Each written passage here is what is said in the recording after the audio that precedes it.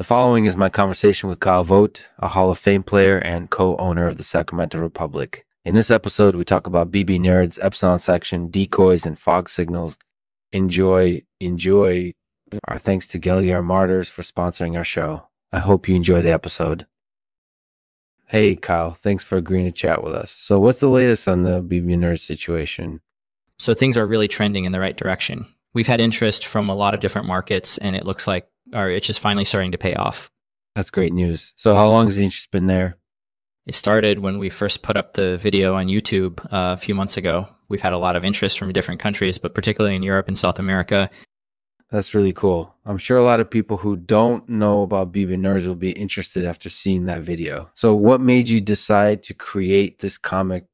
Well, it started out as an April Fool's joke. We just wanted to show the world that we are nerds, and we wanted to make them laugh. But after seeing the response we got, we decided to keep the comic going.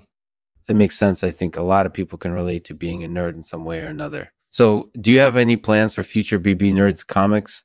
We're open to anything at this point. We just want to keep making people laugh and have fun with it.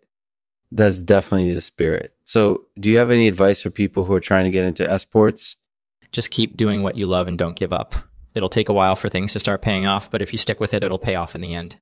That's definitely true. So tell us a little about your experience in esports. I've been playing video games my entire life, and I started playing competitively as a teenager. Eventually, I ended up becoming one of the top players in the world.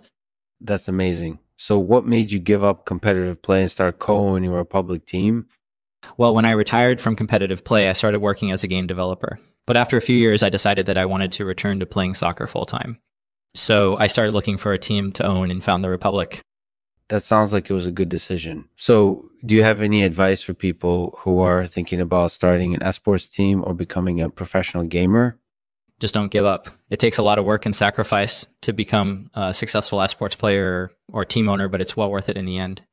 That's definitely true. So tell us a little about your experiences as an owner of a Republic team. It's been a lot of work, but it's been worth it in the end. We've made a lot of progress in the past few years, and it's exciting to see the future of Republic esports.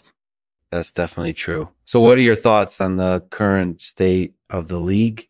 I think it's doing well overall. We've had some tough competition in the past year or so, but we're heading in the right direction. That's definitely true. So do you have any final comments? Keep doing what you love and don't give up. It'll pay off in the end. Thanks for talking with me. Thanks for listening, and I hope you enjoyed our conversation with Kyle Vogt. Be sure to check out Bebeerines, Epsilon section, decoys, and fog signals on YouTube for more fun. We'll end this episode with a poem by yours truly called The Journey. People often ask me why I pursue esports. I tell them it's because it fills my heart with joy. To see my friends united under one banner, it's more than a game to me. It's a way of life.